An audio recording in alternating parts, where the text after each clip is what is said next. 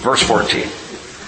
So Mark goes, going on from Perga, they arrived at Pisidian Antioch. Oh, I didn't tell you. So we sailed across from the western shores of Cyprus, sailing north right up to that area of Asia Minor, and making it by foot. They land there, right there on the coast of Asia Minor. They come to Perga in Pamphylia. And then going on from Perga, they go on up north to a main capital of that whole region, Pisidian Antioch. There were Antiochs all over the place, by the way. There's Syrian Antioch, where the disciples were first called Christianos. That's a major hub of Christianity for 200 years on. But now we're at Pisidian Antioch, so we're in a different place. And on Sabbath day, they went into the synagogue and they sat down. And after reading the law and the prophets, the synagogue officials went to them saying, "Brethren, if you have any word of exhortation for the people, say it." Now, I wouldn't do that. If we had a visiting person here, sitting, say, in the third row, listening attentively, worshiping, joyfully, and then I notice, hey, that guy's new. I wouldn't say, "Hey dude, you got something to share with the fellowship? Come on up." Well, they obviously recognized something in Paul and Barnabas. These two men obviously knew their Jewishness, saying the right things at the right time, engaged in the synagogue service. So they did what was customary. If you had visiting Jews, you would offer them the Kishay Moshe, the seat of Moses. You have something to share? Come sit in the seat of Moses. And they would come sit down and they would teach. And so, verse 16, Paul stood up and motioning with his hand said, "Men of Israel, and you who fear God, listen.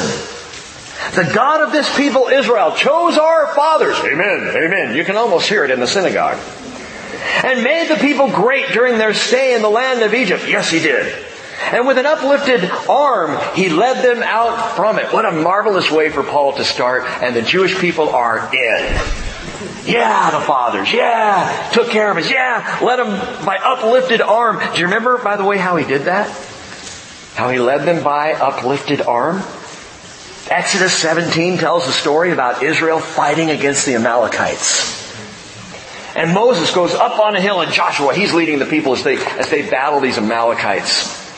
There at Rephidim, he goes up on the hill, and Moses holds up his hands, and every time his hands were up, Israel was victorious. And when his arms got tired and began to come down, Israel began to lose. I wish we had that power with the Seahawks.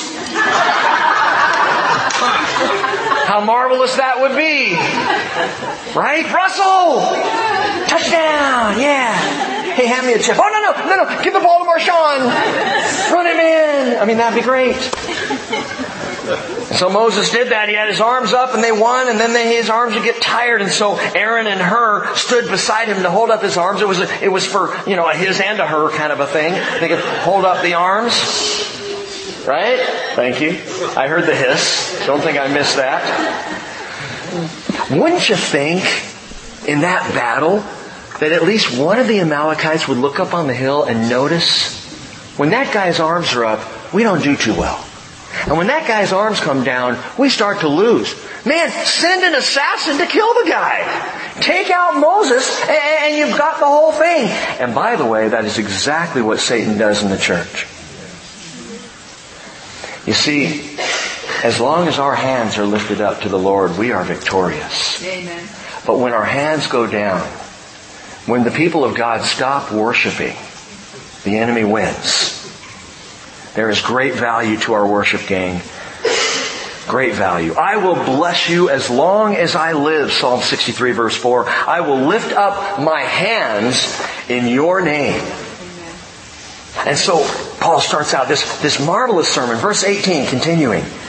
He goes on, he says, "For a period of about 40 years, I love the precision. He says about 40 years because Saul knew it was actually 38 years after they left Mount Sinai. About 2 years from Egypt on down to Mount Sinai, and then being at Mount Sinai or Mount Horeb, and then 38 years. So it was a total of 40 years, but depending on how you look at it, it was about 40. He says he put up with them in the wilderness. And when he had destroyed 7 nations in the land of Canaan, which Abraham is described in Genesis 15, and actually there are 10 nations there, but 3 of the nations are part of the larger nation, so literally it was 7. When he had destroyed 7 nations in the land of Canaan, he distributed their land as an inheritance, and all of which took about 450 years. After these things, he gave them judges until Samuel the prophet.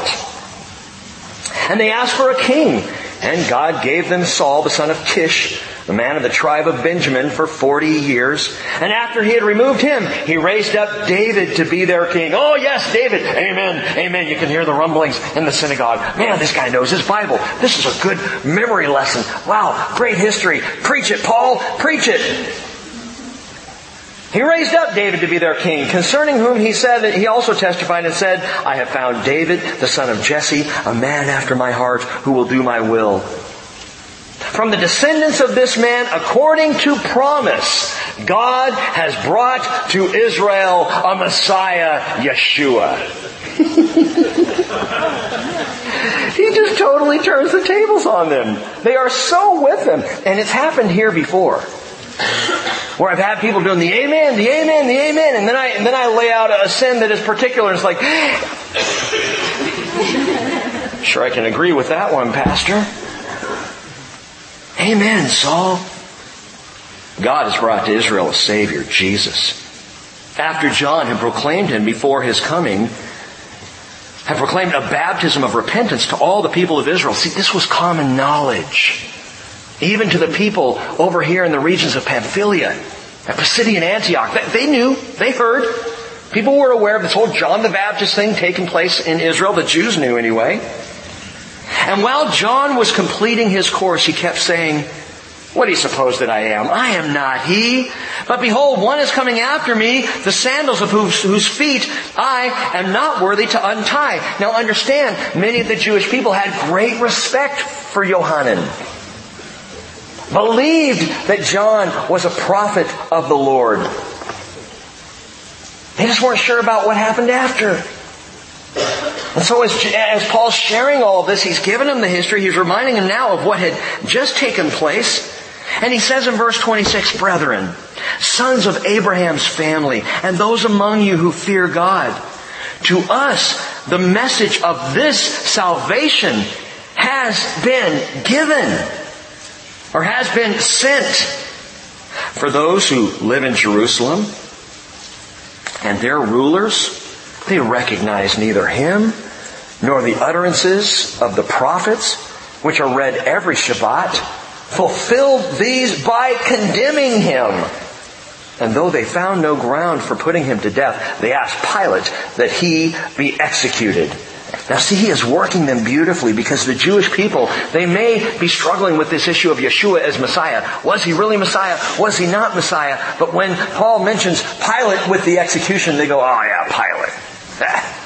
Pontius Pilate, Roman. He's drawing on their sense of compassion. And when they had carried out all that was written concerning him, verse 29, they took him down from the cross and they laid him in a tomb. But God raised him from the dead. And for many days he appeared to those who came up with him from Galilee to Jerusalem, the very ones who are now his witnesses to the people. Now stop right there. Paul, in this sermon, has drawn them along, and now he makes an absolutely astounding claim. You want to check my story? Ask the witnesses.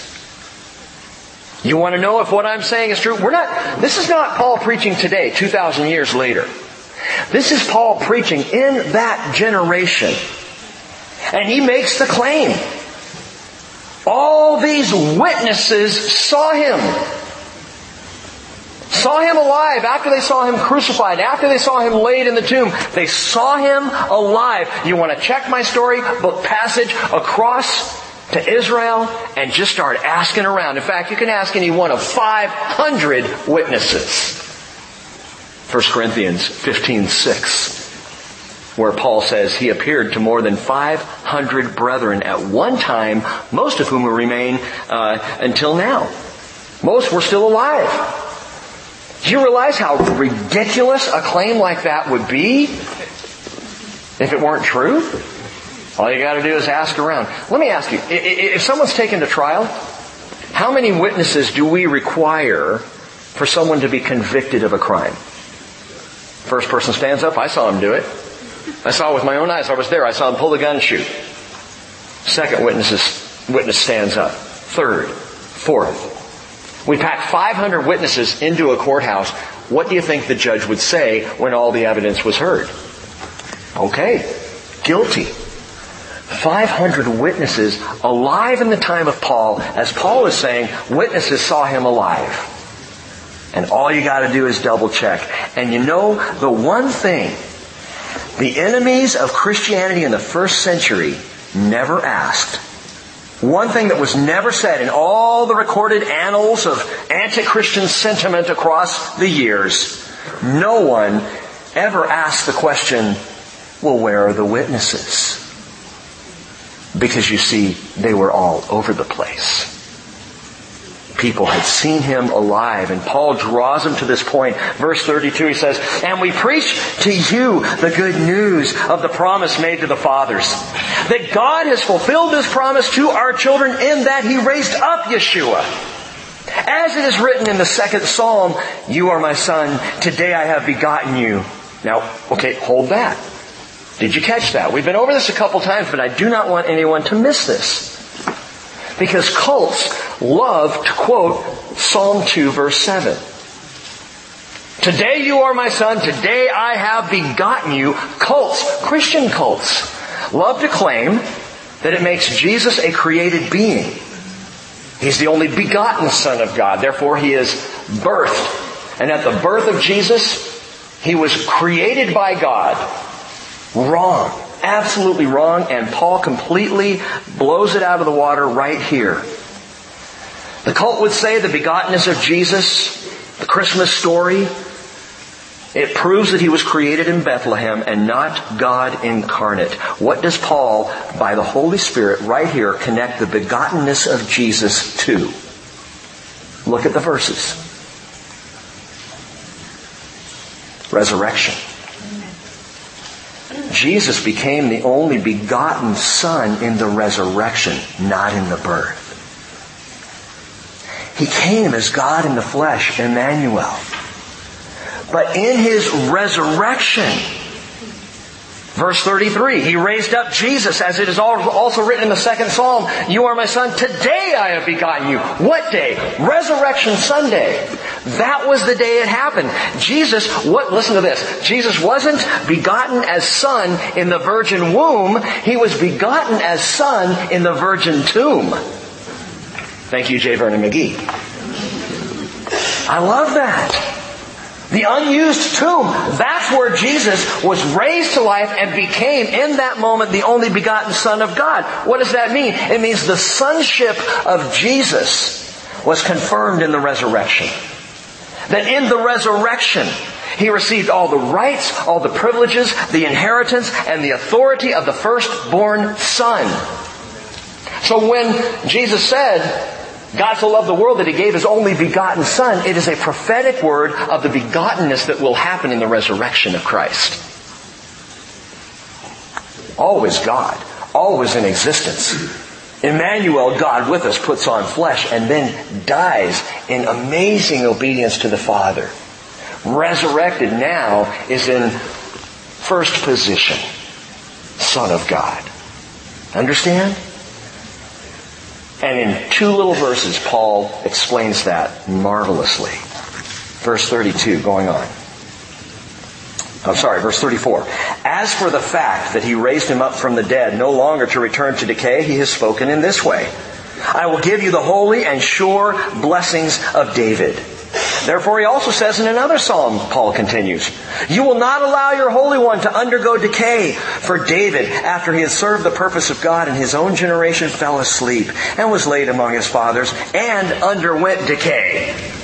So obviously Psalm 16:11, that's what Paul's quoting there. You won't let your Holy One undergo decay. obviously did not apply to David because he rotted in the grave. He says, therefore, verse 38, let it be known to you, brethren, that through him forgiveness of sins is proclaimed to you. And through him, everyone who believes is freed from all things from which you could not be freed through the law of Moses.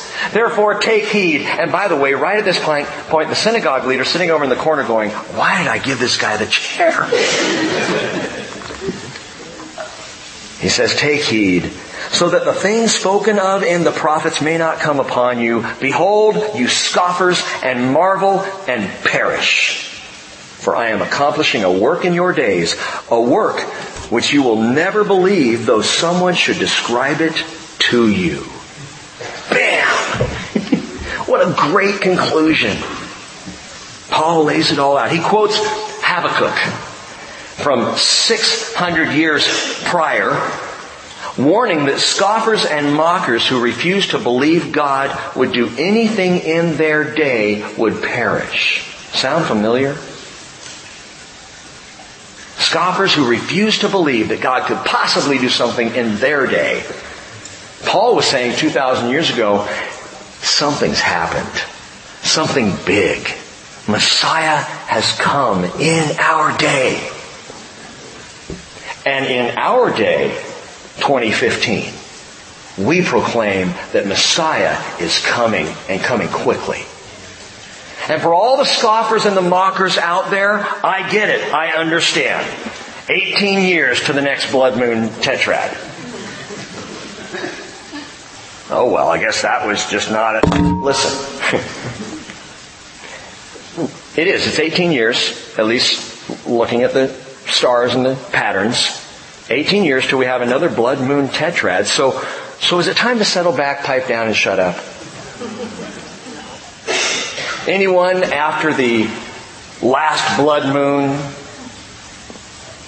went away, the day after that, anyone just go,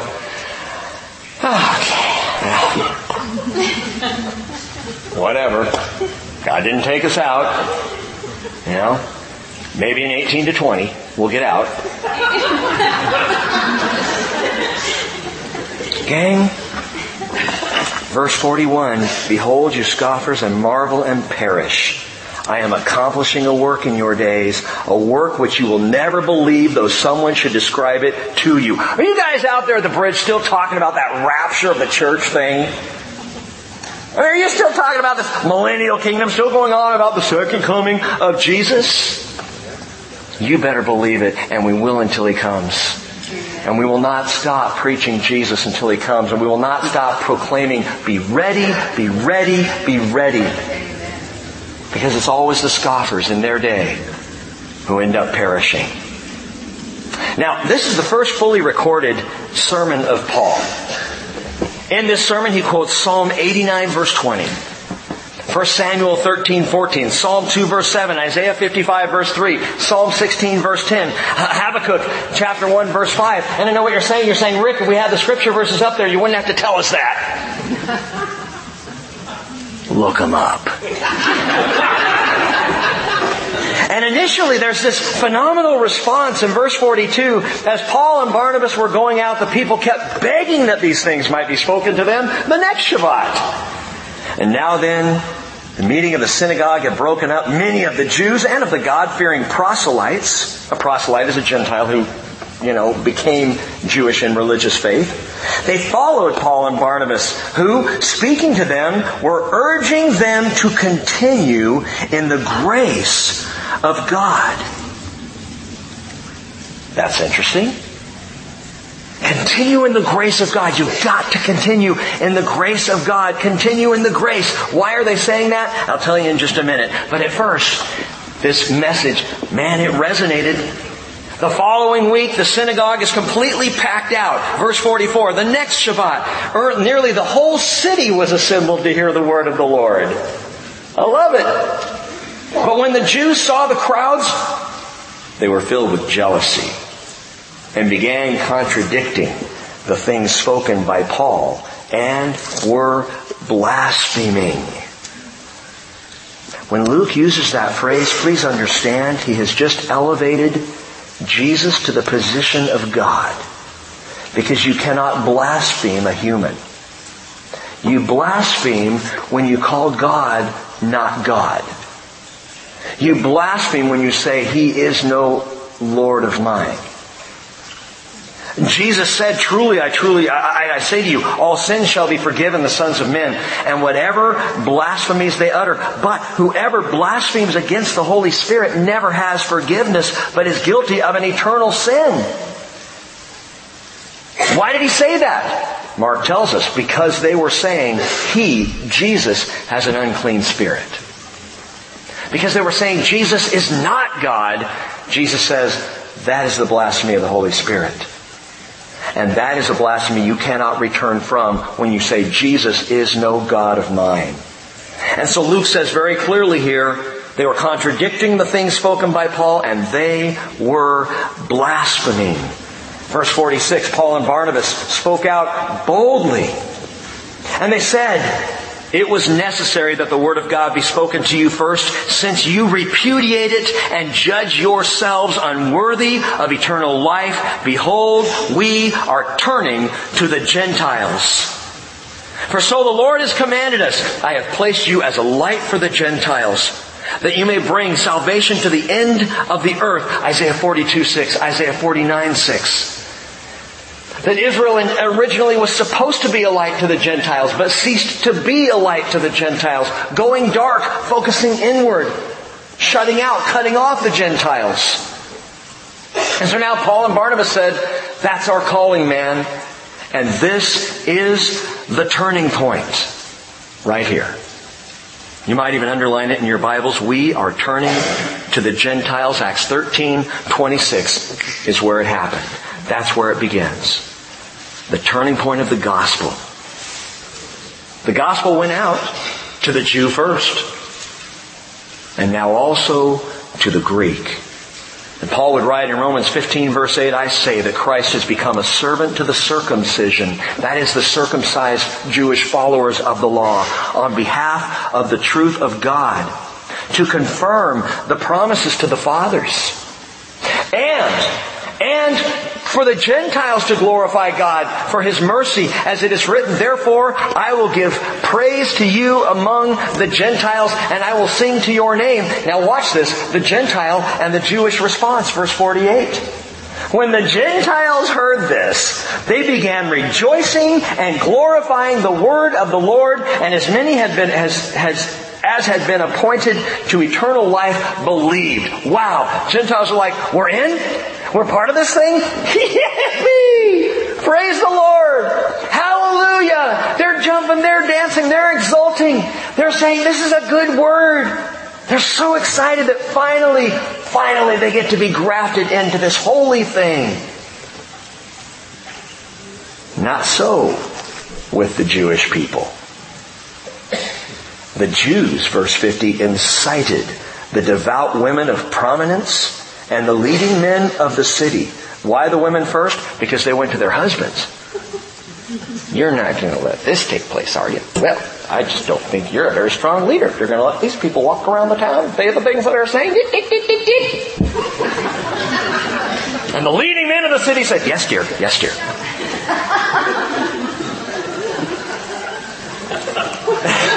And they instigated a persecution against Paul and Barnabas and drove them out of the district. Note that contrast. The sinners rejoice, the righteous recoil.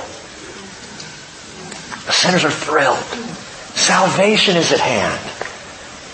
And those who should be more excited, who should be praising the Lord for His inclusion of these people, pull back and go, that is enough. Enough of that. Note again what Paul said in verse 47. He said, you repudiate this word of the Lord and judge yourselves unworthy of eternal life. Listen closely. How does one judge themselves unworthy of eternal life? It's very simple. You reject the word of grace. Want to judge yourself unworthy? Live by the law. Live by works. Become the circumcision.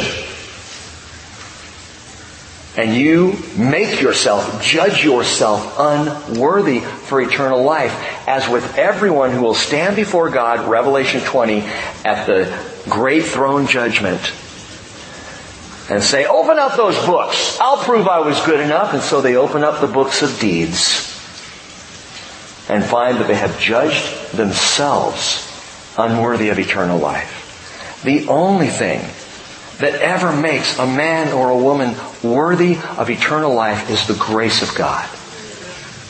The word of grace. Reject the offer of grace, and you make yourself unworthy of eternal life. That's how it works. John chapter 1 verse 11 tells us He came to His own, and those who were His own did not receive Him. To the Jew first, and now also to the Greek. But the Jews here, they instigate this intense persecution against these apostles of the gospel, missing out on their own salvation because of the bitterness of their own self-righteousness. Listen. If I can't rejoice in the salvation of another person, I need to repent. If I can't be excited because someone else is getting saved, whether they're getting saved here at the Bridge, or at Living Word, or at Life Church, or at Christ the King, or at First Baptist, or at the whatever. Name. There's all kinds of names out there at churches. Doesn't matter. If I can't rejoice that they're getting saved and that the church is exploding with salvation, I got a problem, man. I got issues. And I need to repent. Did you notice what he said, by the way, in verse 48? He said, last part of the verse, as many as had been appointed to eternal life believed. And we're right back to that Calvinism. Okay, so only those who had been appointed, like Saul, who was appointed from birth, right? And appointed for the gospel and appointed to go. Now it's only those who are appointed to eternal life. They're the only ones who believe. Well, I want to be appointed to eternal life. Okay, believe. And you will have been appointed to eternal life from birth. You see, because God knows. He knows the choices we're going to make. And based on those choices, before we've even made them, He says, okay, Glenn's going to choose me, follow after me, believe in me. He's appointed. Done. Taken care of. But in our little timeline, we go, but Glenn didn't make that choice yet. Well, he has, but let's go back a few years. When Glenn was a kid, he hadn't made the choice. Yeah, but he's appointed. Yeah, but he hadn't made the choice. Yeah, but God knows he's going to. So He appointed him. And that's how election works. We have been elected by God prior to making the choice because He knows we're going to make the choice. And we've been over this a few times. It actually makes an awful lot of sense. Jesus says, you did not choose me, but I chose you and appointed you that you would go and bear fruit. But what about my free will? Romans 8:29. Underline it. Memorize it. Learn it. Live it. Know it. For those whom He foreknew, He predestined to become conformed to the image of His Son, so that He would be the firstborn, that is, in the position of firstborn son, the begotten Son, right, that we just talked about. He'll be the firstborn among many brethren. And these whom He predestined, He also called. And these whom He called, He justified. And these whom He justified, He glorified. But it all began with God foreknowing the choice that we would make. And so He foreknew. He chose that we would choose Him. Does that make sense? Are you with me here? And again, if you're sitting there going, but I want to be one of the chosen. I say, great, choose Him. Choose Him and you're chosen. That's how it works. And I want to remind you all that God chose you, appointed you from birth to go with the gospel. If you've given your life to Jesus, that is your calling. Every last one of us, that is our calling. To go with the gospel. What, to Cyprus? Well, maybe, if that's where He's called you. Remember, the Holy Spirit said, set apart for me Barnabas and Saul. He didn't say where. He just said, set them apart to go. And they went. And the Lord would say that to you, say that to me tonight. I have set you apart to go. Where, Lord? Maybe home tonight to talk to an unbelieving family member. I've set you apart to go. Maybe to work tomorrow to talk to that one person you know is curious about the gospel. He has set you apart to go. Okay, quickly. I'm going to finish up here. But they shook the dust off their feet. Remember, they were just driven out of Pisidian Antioch. They shook the dust off their feet in protest against them and went to Iconium. Now, the words in protest are added because the idea of shaking the dust off your feet is, is just to shake it off. Thank you, Taylor Swift. Shake it off. That's one of the recent Taylor Swift songs, right? I am on the cutting edge of culture if I'm quoting Taylor Swift in my teaching. Yeah. Shake it off. So, that's all they're doing. They're just shaking it off. Now, in Taylor Swift's version, and there's a reason I mentioned her, she's shaking off all the talk behind her back about how she treats guys in relationships. Well, if the shoe fits, and Peter said, if you suffer because you're stupid, there's nothing good in that. This is my paraphrase. But if you suffer for doing the will of God, well, that's a different thing. And Paul and Barnabas are suffering here for doing the will of God. They paid a price. They're booted out of the city. And as they left the city, they shook the dust off their feet. They're not saying to the citizens of Pisidian Antioch, losers, shake it off. That's not what they're doing. Yeah, what? This is not road rage as they're walking out of the city, They shook the dust off their feet. Because, and get this, beautiful feet are never dusty. Beautiful feet are never dusty. Romans 10:15, Paul quotes Isaiah 52:7. How beautiful are the feet of those who bring good news of good things. Beautiful feet are never dusty. That is, those who bring the good news, those who carry the gospel, don't bear the dust of the last rejection. They shake it off. And they bring the gospel with clean feet. Clean feet are the key. How are we going to make it until Jesus comes in this country? How are we going to make it in this culture? How are we going to hang in there? What is the key to Christian endurance? Clean feet. You're rejected? Shake the dust off your feet. Someone comes at you. Someone cuts you off. Shake the dust off your feet and continue on to the next town. You keep going with the gospel, and he who endures to the end, Matthew 24:13, Jesus says, he who endures to the end will be saved. And the disciples, verse 52, the disciples were continually filled with joy and the Holy Spirit. Why? Because their feet were clean. Paul and Barnabas didn't walk down the road going, well, that was a bummer. I thought it'd go better than that. Dude, did you see what that one lady said? Oh, I saw her talking to her husband. He was just going, yes, dear. I don't know what that was about. No, their feet were clean. They didn't bear the rejection. They bore the gospel, the good news, and went forward with it. Now, really quickly, give me 2 minutes and we're done tonight. I promise. At Iconium, chapter 14, verse 1, they entered the synagogue of the Jews together. They spoke in such a manner that a large number of people believed. So now they moved on to the next city. From Pisidian Antioch, they go on down to Iconium. And they spoke in such a manner, again, a large number of people believed, of both Jews and of Greeks. Gospel's going out, gang, Jews and Greeks alike. But the Jews who disbelieved stirred up the minds of the Gentiles and embittered them against the brethren. Therefore, they spent a long time there speaking boldly with reliance upon the Lord, who was testifying to the word of His grace, granting that signs and wonders be done by their hands. But the people of the city were divided, and some sided with the Jews and some with the apostles. Note that, apostles plural, which means Barnabas was considered an apostle.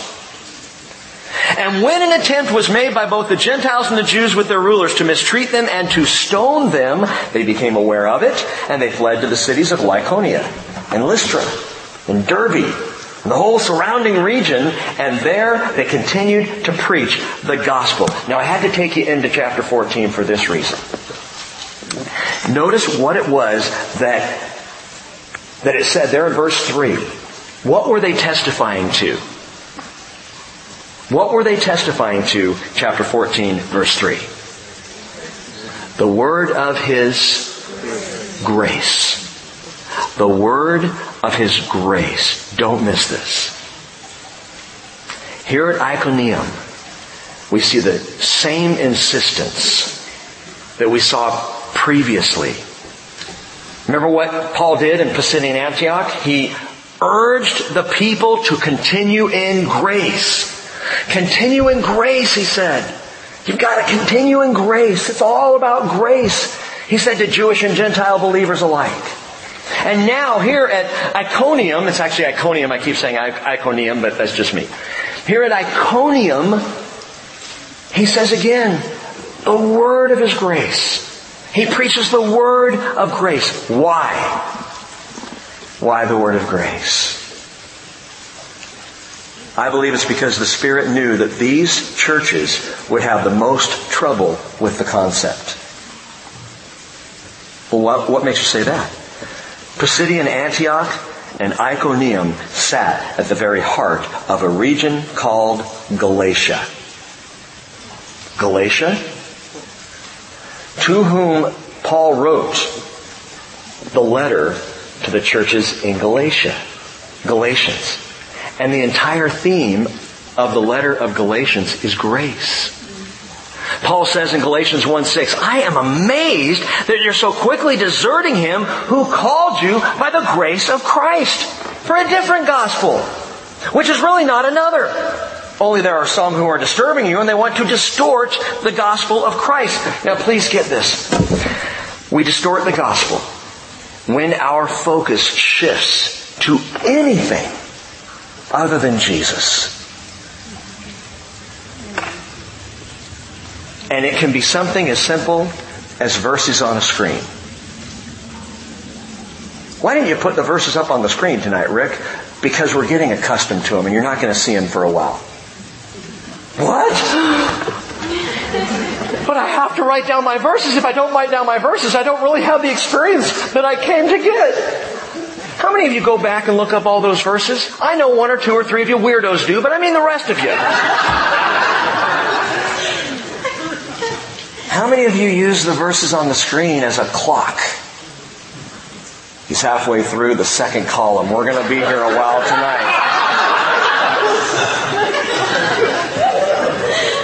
2 verses to go. 2 verses to go. Come on, Rick, land the plane.